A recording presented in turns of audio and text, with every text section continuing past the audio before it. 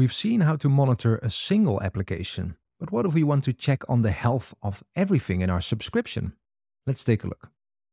Everybody that uses Azure has access to Azure Advisor. This is a free service that gives recommendations in several categories. Here it is. In my case, I only have one recommendation, and that is on the category of operational excellence. Here it says that I should enable continuous backup for Cosmos DB. Okay, fair enough. What else do we have? Let's go back. There is also the Security Blade. From here you can access everything related to security in your subscription, like Azure Security Center. Just like Azure Advisor, this provides recommendations, now for security and in more detail.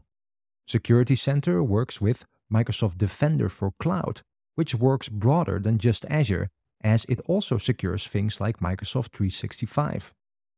It provides an overview of my security posture here.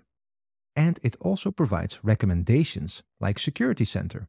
It ranks recommendations by severity, and I can drill down into them, like this one. This recommends me to implement FTPS for my app service web apps. And the cool thing is that I can do that from here by selecting the resource and triggering a logic app that does the work. This was just a small glimpse into the monitoring services in Azure, and I hope you get the point that there are more than enough options for you to use to monitor your resource groups, subscriptions, and individual services.